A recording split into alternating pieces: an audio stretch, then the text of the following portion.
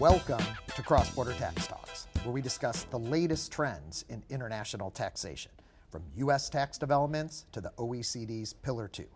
I'm Doug McConey, PwC's International Tax Services Global Leader.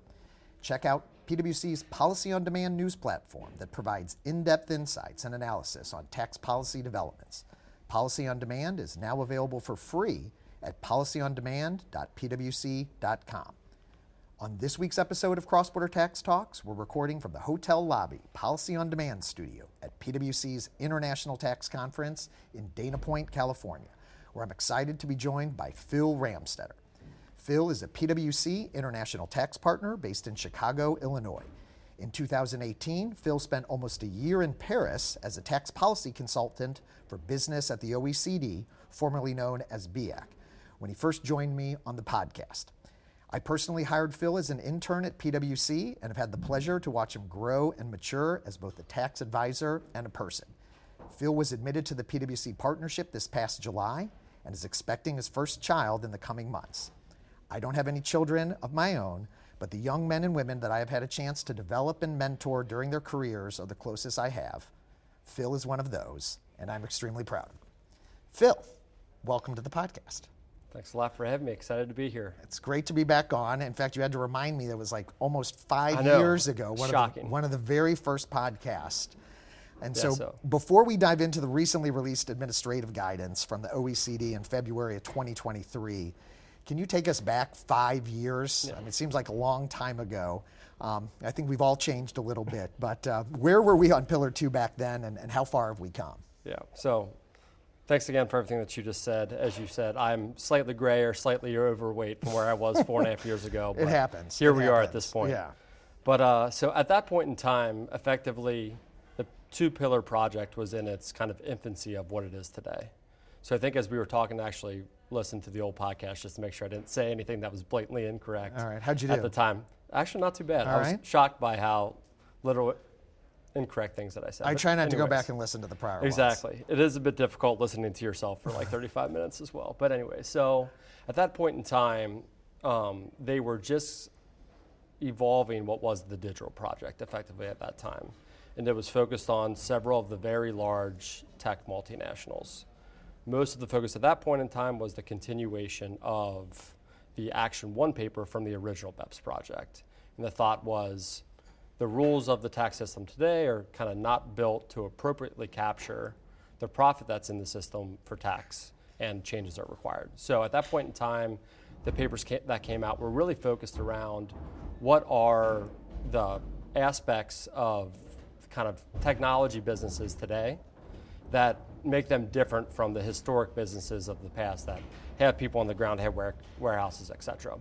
But at that point in time, by the time that I was leaving, it was not only focused on those big companies, which has continued into the Pillar 1 project we have, but also at that point in time, the Germans and the French were pretty vocal that they were also interested in effectively an anti-abuse rule and a minimum tax. And it effectively took 4 years for us, or I guess a little under 4, to get the agreement and now have Pillar 2 at our 15% minimum rate. Yeah, and Pascal reminded us reminded me on all of us on the last podcast that it was really the U.S. Shortly before that time that we did that podcast that really introduced the first minimum tax, obviously GILTI. And so maybe that's a good transition to the recent administrative guidance, because we did get some insights with respect to GILTI, or blended CFC regimes, as they call it. But so in 2023, in February 2023, received some administrative guidance. Before we dive into some of the specifics, how does that fit broadly within the framework of the Pillar 2 rules? In other words, how much did we get? So effectively, as everyone knows, we got the model rules in December of 2021. And then we got the initial additional guidance via the commentary in March of 22.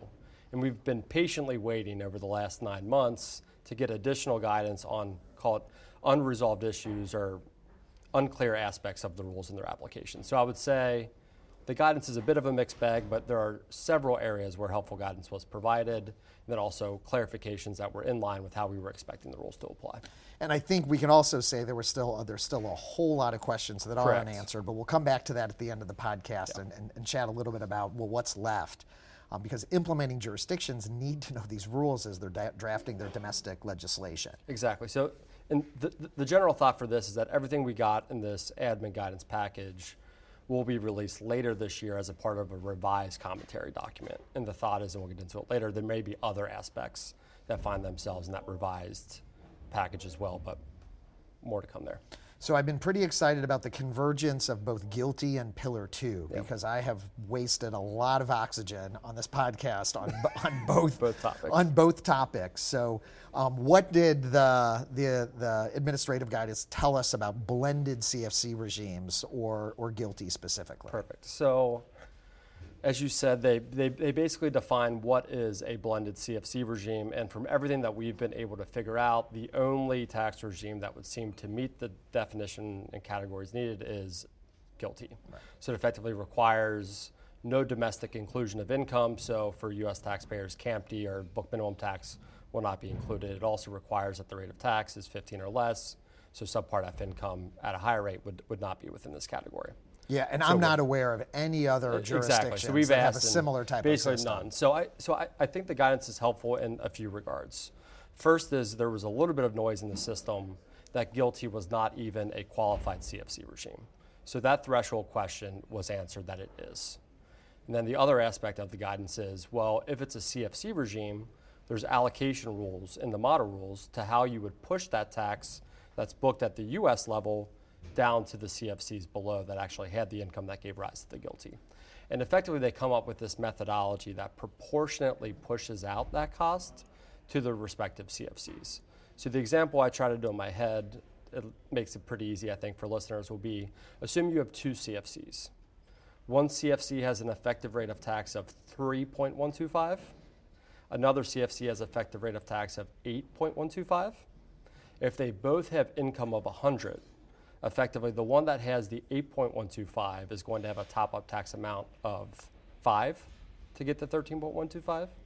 The 3.125 has 10. And the way the allocation is done is effectively you would add both of those up for the denominator. So you'd have 15. For country A would be 5 over 15 and get 1/3 of the GILTI cost. Country B would have 10 over 15 and get 2/3 of the GILTI cost. So you proportionally push down any tax related to GILTI to any of those constituent entities that have a rate below 13.125. Correct.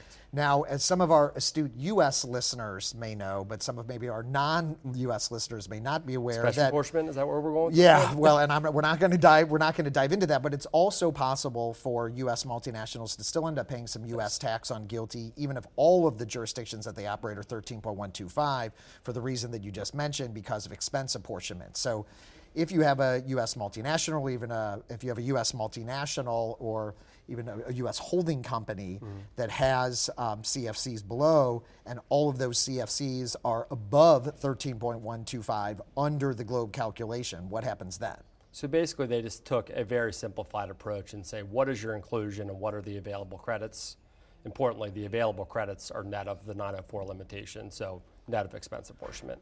So basically, you would push down also any cost from expense apportionment, not only the GILTI top-up. Right, and that's the general theory. But if there's no jurisdictions that are below 13.125, then those taxes, U.S. taxes, are going to stay as U.S. taxes. Stay as U.S. taxes. So it could really impact the numerator of the calculation, depending what that GLOBE calculation is at each of the constituent entities. And it's worth calling out too that it is meant to be a proportionate push down to the low tax jurisdictions.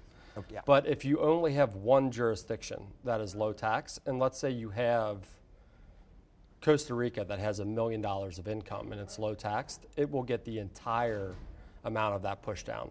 Great point. The numerator will be 1, denominator will be 1, they get everything. And that could be a significant amount of U.S. tax. For example, if there's a bunch of debt in the U.S. or other R&E or similar type of expenses. And so I think the point that you're alluding to is that you have to be aware that if there's enough taxes that get pushed down, it could potentially threaten, if you will, the rate at the U.S. and potentially bring the U.S. below 15 if enough of those U.S. taxes kind of get sucked down into the CFCs. The thought is that you want use of that credit at least somewhere, hopefully, and there's going to be several scenarios where you get no use for it anywhere in the group. And I will acknowledge that the OECD had a challenging task of trying to figure out an equitable way to do that. certainly feels reasonable. I think there are, we could debate are there other ways that they could I have can done imagine it, those discussions. I'm assuming some eyes glazed over pretty quickly Oh, when yeah. we talk about the nuances of 861. And I've been involved in a number of those Yeah. conversations. And I tend to get a little bit more excited, but definitely we don't need to go into that to the listener. So the other thing before we dive into some more of the specifics was there was a press release from U.S. Treasury that came out the same day as the administrative guidance. And it claimed that the guidance provided certainty on several key issues, including, and I'm going to quote here, protection of the low-income housing tax credit, as well as green tax credits, including those that were included in the Inflation Reduction Act. So does this OECD guidance, in fact, provide such protection? So the short answer, Doug, will be it does not. Yeah. It didn't really seem to mention much on what was defined, how we define a qualified refundable tax credit. Exactly. There's some relief, which I think we'll get into in a minute with certain tax equity structures, but generally, no relief for those credits that we can find in the package. And maybe remind listeners what are those, what types of credits are kind of good covered taxes in general? So good covered taxes generally within the rules are qualified refundable credits, and they're effectively like a subsidy, or they're a direct payment you can receive from the government for the extent of the credit, irrespective of whether you have taxable income to offset the credit against. So importantly, I think the UK R&D credit falls within this category. Probably not coincidentally, the UK team was involved in the drafting of that rule in order to get an appropriate outcome. So effectively the way that works is that you end up with some dilution of your rate because you have an above-the-line income item that's not normally taxed, but you get dollar-for-dollar credit or add back of that qualified refundable credit within your covered taxes. Generally, most of the U.S. tax credits, so R&E, affordable housing, et cetera, simply operate to reduce the tax expense in the tax line. Right. Yeah, and then we don't obviously are going to get into the depths of this, but with the Inflation Reduction Act, there's a whole number of different credits and some with direct pay. And so a lot of questions with respect to how those types of mechanics kind of fit within the larger definition. Exactly. But what did the administrative guidance provide on covered taxes and specifically with tax equity structures? Because I know that was a common question. Yeah, so there's basically this new bucket of taxes they create that are qualified flow-through tax benefits is effectively a defined term that you need to find yourself in. But it is effectively when you would go out and invest in some sort of like equity investment structure where you and others come together, and the main purpose of that exercise is in order for you to reap the benefits of certain credits. So I think we see this in the banking industry with affordable housing credits where effectively they come and invest in this vehicle in order to get those credits. And effectively the way that the rules operate is they provide a result more closely similar to the qualified refundable credit, where when you're doing your calculation, to the extent of the investment that is made. So let's say you invest $100 in this partnership, and over the next 6 years, they give you $20 of credits. For the first 5 years, you're going to take that $20 of credits and put it in the numerator of your ETR formula as a good cover tax. For future years, so once you burn through that first 100, in year 6, when you get that 20 of credit, it's simply going to operate like any other refundable credit, reducing the covered tax in that year. So we got at least an answer on that. Still a lot Which of other... I think is a helpful answer for many taxpayers, albeit a lot of our bigger multinationals that are heavy in R&E and some of the other credits are kind of sitting waiting for maybe some additional help. And hopefully we get some more guidance on that. All right, so in addition to some of the covered taxes questions, two of the most common provisions mentioned are related to loss-making jurisdictions, and for the fellow nerds out there, 4.1.5, and transition period transactions, 9.1.3, which has gotten a lot of discussion. Let's start with loss-making. Yeah. What did they tell us about the loss-making jurisdictions? So generally the risk was, if you have a loss, the thought was, well, how are you going to have a top-up tax amount if you're losing money? Isn't that just kind of piling on a bad situation? And the mechanics generally created a potential top-up tax for loss-making jurisdictions. Exactly. So hopefully I don't lose you with the example, but this is the one that's in the commentary that they've called out before, is any permanent difference for tax that results in a bigger tax loss than what your globe loss would be, any difference for that perm item is going to result in a potential 415 top-up. So the example in the commentary is like -15 versus -18, and as a consequence of having a tax loss of 120 instead of a globe loss of 100, you have 3 of top-up tax in that year. The way that the guidance which works seems is that, like an odd result. Which seems like an odd result. In a loss year. So effectively, this is a beneficial item for taxpayers in that they provided an election that you can make. So in that example I just said with 3, they can take that 3 and carry it forward into a year when they actually have globe income. And then in that year they actually have globe income, that 3 will reduce their covered tax in that future year. The importance of that is that it doesn't result in an immediate top-up tax of 3 in that future year. So let's say you had 100 of income and you paid 20 of tax. You would reduce that 20 down to 17 with this 3, and you could still be in a position where in certain high tax jurisdictions you're not going to end up in a top-up tax position. And what I will mention is that effectively what it does is it creates another attribute that has to be tracked. Outside the system. To outside my knowledge, a lot of the software tracking systems don't have that baked in yet. Right. And so I think that it's just another challenging thing. It's something that as U.S. tax advisors we're very familiar with. We have all these different things that we need to track, and we're starting to kind of pile up a number of different attributes that taxpayers will need to monitor and keep track of, periodically as they're going through their annual calculations. Yep. All right, so let's move to transition period. So what did they tell us about transition period transactions? Okay, so this is I've spent more time than I care to admit on this 9.1.3 transition rule. I think I've read the text of the model rule probably 60 times at this point. And the reason, I think, is because these are the one set of rules that arguably are already in play today. Right? Because, when the rules were initially announced, and we've talked about it on the podcast, it was in November of 2021, and so that to the extent that there were any transactions between when those rules were proposed, they're potentially subject to the rules. So we've gotten a lot of questions about, well, how does this apply on just kind of ordinary transactions that companies are doing? What does it mean for Pillar 2?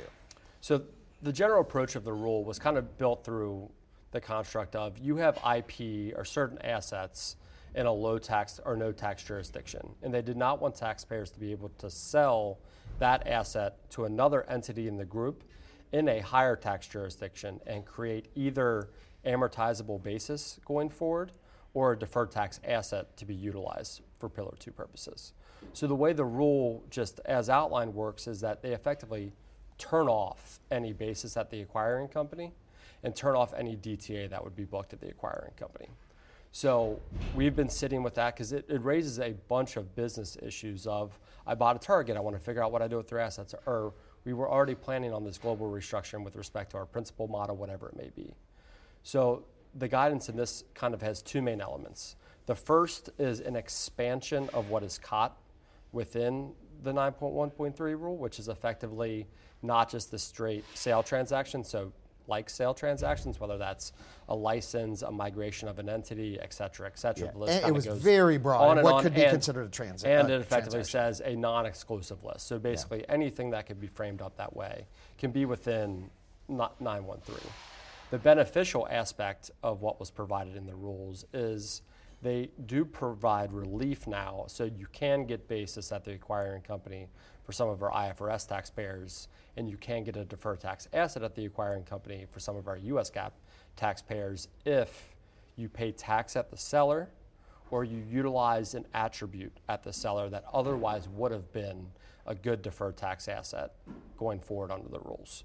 So the easy example is you buy a French target, you want to sell the IP out of the French target to the US or very Switzerland, common transaction or for US wherever multinational. the principle and substance is within our group. The way that the rules operate would be, provided you pay 35% tax in France, anything above 15%, they're going to give you that deferred tax asset or give you that basis if you're under IFRS at the acquiring company. Very helpful and equitable guidance. Exactly. It's good. All right, so let's move to the qualified domestic minimum top-up tax. And so to remind listeners, this was kind of a late entry into a late horse in the race on Pillar 2, and generally allows countries that are implementing to effectively enact a qualified domestic minimum top-up tax to collect the top-up tax themselves, such that another jurisdiction would not be able to collect it under the income inclusion rule or the undertax profit rule. But we've had no guidance to date on actually what is a QDMTT and how it should be defined. I don't think we need to go into all the mechanics, but it did mention some of the hallmarks. Do you want to highlight really kind of what some of the things that might be of interest to listeners? Exactly. So generally this is a domestic top-up top-up tax, obviously. So it's meant to be calculated based upon the domestic excess profit. So basically the same base as the Pillar 2 rules. They added in 2 additional guiding principles, so to be consistent with the design of the GLOBE rules and to provide outcomes that are consistent with the GLOBE rules. So the general thought is compute it just like you would an IR UTPR, albeit you apply it at the domestic level. However, they acknowledge that there are going to be certain differences in how that assessment will be made, and that within itself will not disqualify it from being a qualified domestic minimum top-up tax. Importantly, I think there's a couple of differences from how this rule would apply and how your top-up tax would normally be calculated for Pillar 2 purposes.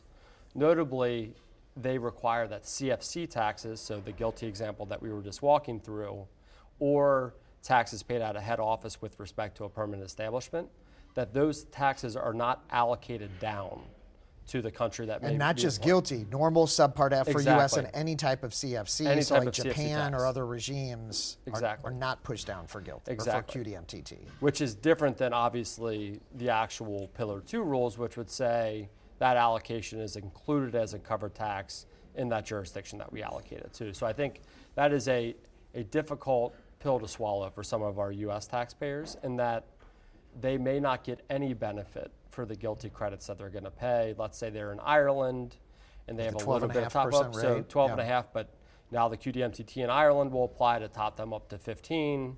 They're still paying their GILTI tax, and it doesn't go anywhere at the end of the day. So I think there's going to be several scenarios where you end up with maybe not double taxation in the purest sense, but certainly additional taxation. From where well, I think double taxation is potentially likely there.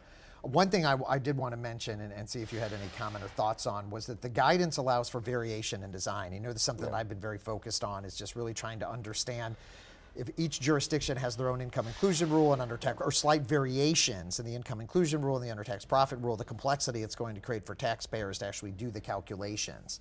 And I'm going to quote here because it said that some degree of customization of a QDMTT in each jurisdiction is to be expected. And it goes on to say that variations in outcomes between the minimum tax and GLOBE rules will not prevent that tax from being treated as a QDMTT if those variations systematically produce a greater incremental tax liability, closed quote. Yep. And so I think one of the questions I have, and I don't know if you have any thoughts on this as well, it says it's got to be a greater incremental tax liability, but whose greater incremental tax liability? Is that relative to the implementing jurisdiction, or is that relative to another IIR or UTPR jurisdiction that could also be subject to that? And if it's the latter, what happens if a number of jurisdictions have slightly different bases for purposes of determining the UTPR, for example? Is there any thoughts, or was there any clarity in what that means? The short answer is no, there is no clarity, but I would suspect they meant it with respect to the latter. So with respect to these IR, UTPR jurisdictions, just based upon the mechanic of how the QDMTT applies.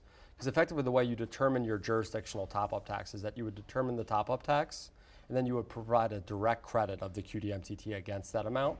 And then if you had any remainder, somebody else could pick it up. So if the amount is in excess of what that otherwise number would be, it's meant to at least reduce that to zero such that you wouldn't have a pickup elsewhere in the system.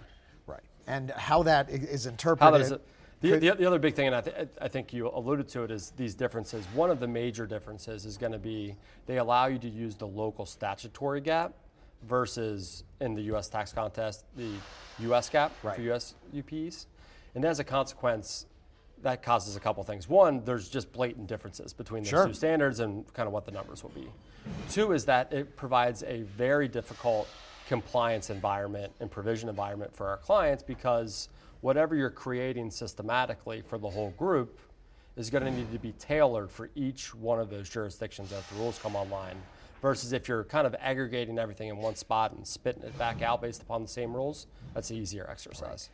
And maybe the last thing on the QDMTT that I'll note, that the guidance states that the QDMT is not required to have a substance-based carve-out or de minimis income exception like we see in the with respect to country-by-country report for the model rules and commentary for the just general IAR and UTPR, but it says if it does, it cannot be more expansive than those exceptions permitted under the GLOBE rules. So it'll be interesting to see. Generally, like from both quotes you read, it can be worse, is Right. basically the approach for most of these items. And the other thing I will note, which we don't really need to dive into, is that the QDMTT was not a part of the EU directive. And so I do have some just kind of practical questions with respect to how the EU is going to implement it, and do we end up with kind of a hodgepodge of different rules within the EU related to the QDMTT, but time will tell. Yep.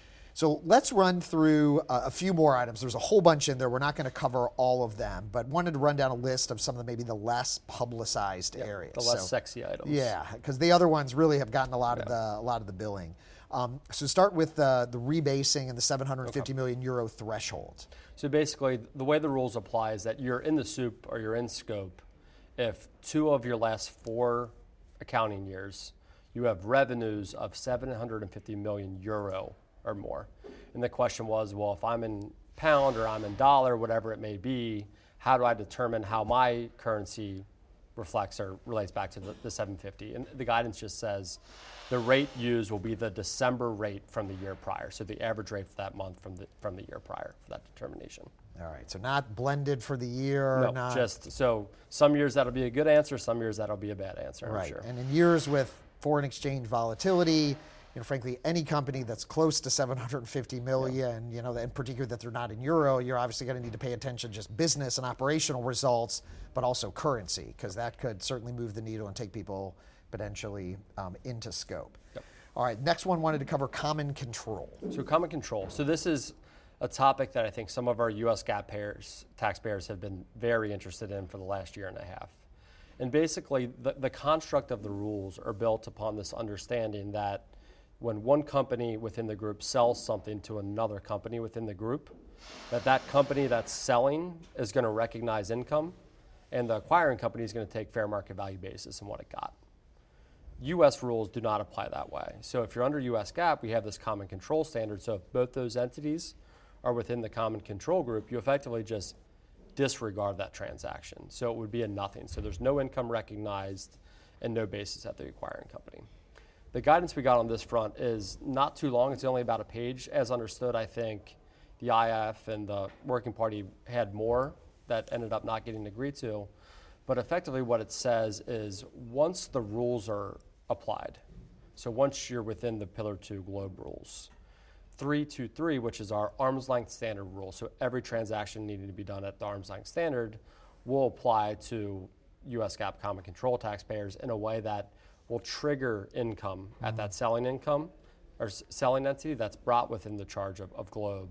They actually punt on the latter portion of that equation of providing basis at the acquiring company. There's a note in there that they'll do something to avoid double tax. So like what that actually means, I think we'll figure out here shortly. But helpful guidance in that we're probably still within our common control rules before these rules come online. Mm-hmm. And once the rules come online, we'll have a similar result for U.S. GAAP as we do for IFRS. Yeah, and we'll put that point that you made on the list of additional guidance that we still need. Agreed. That needs to come out. And we'll close with that. Next one was excluded dividends. So what did it tell us about excluded dividends? So excluded dividends, as we understand, this provision made its way into the admin guidance because certain taxpayers were maybe trying to exploit the treatment of dividends versus interest. And there were certain transactions where on one side of the deal, an instrument may be treated as debt and provide a deduction, while on the other side of the deal, it was treated as an equity interest and there was a dividend inclusion. So you got a deduction in one and dividend income in the other. Effectively what the guidance said is that you're not going to be able to do that. You can't get a deduction on one side and then have an exclusion from GLOBE income on the other side. So they effectively shut down that treatment, and otherwise, I think they called it like a hyping or mechanism to increase the ETR in that place. So that will no longer work, if you want to say that, based upon. All right, the last one wanted to touch on was debt releases, or we commonly refer to in the U.S. as cancellation on indebtedness income.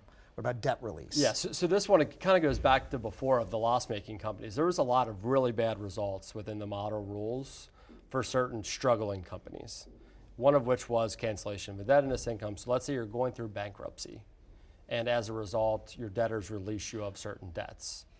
Generally, that results in book income for that debt that you no longer have to pay. However, local tax regimes, because they acknowledge the situation these companies are in, exempt that amount from tax.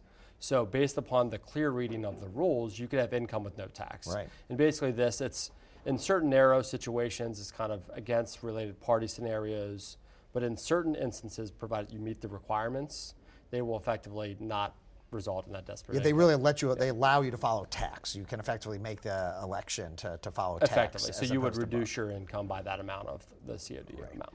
All right. Well, again, there were a whole number of other ones. I think those were really the most relevant, or at least some of the ones that I've certainly been interested in, gotten questions on.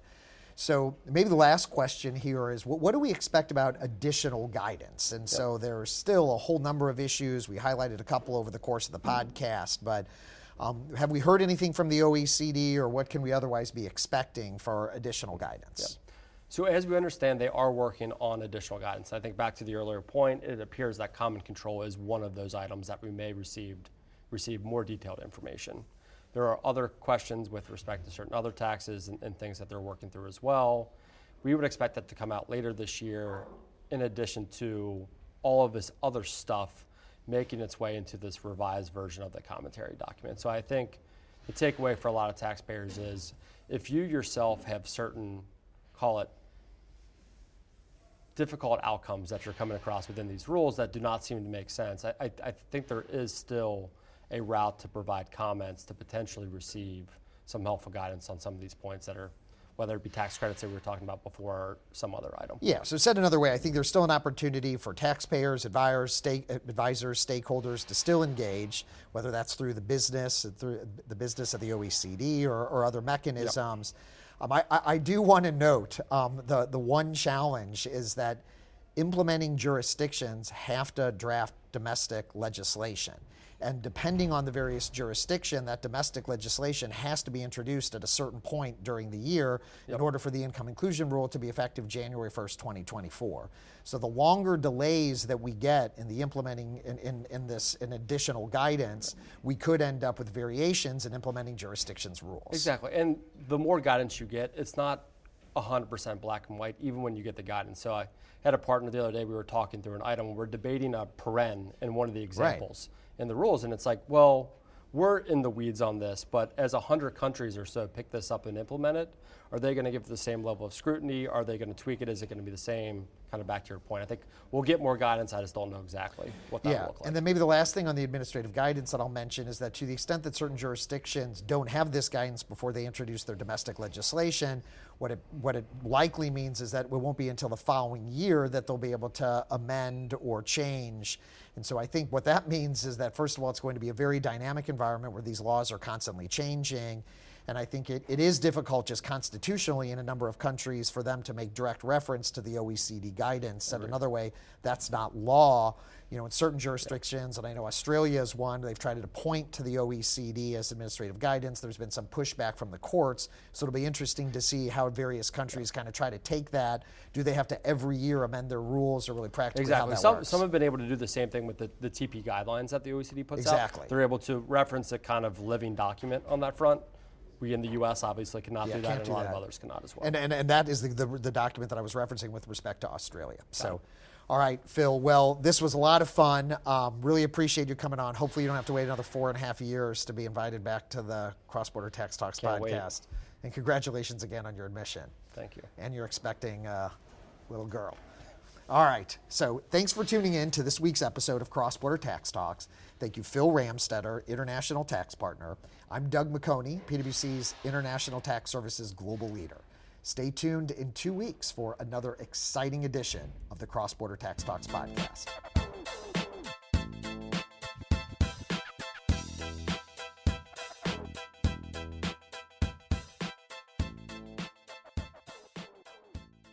This podcast is brought to you by PwC, all rights reserved. PwC refers to the U.S. member firm or one of its subsidiaries or affiliates and may sometimes refer to the PwC network. Each member firm is a separate legal entity. Please see www.pwc.com/structure for further details. This podcast is for general information purposes only and should not be used as a substitute for consultation with professional advisors.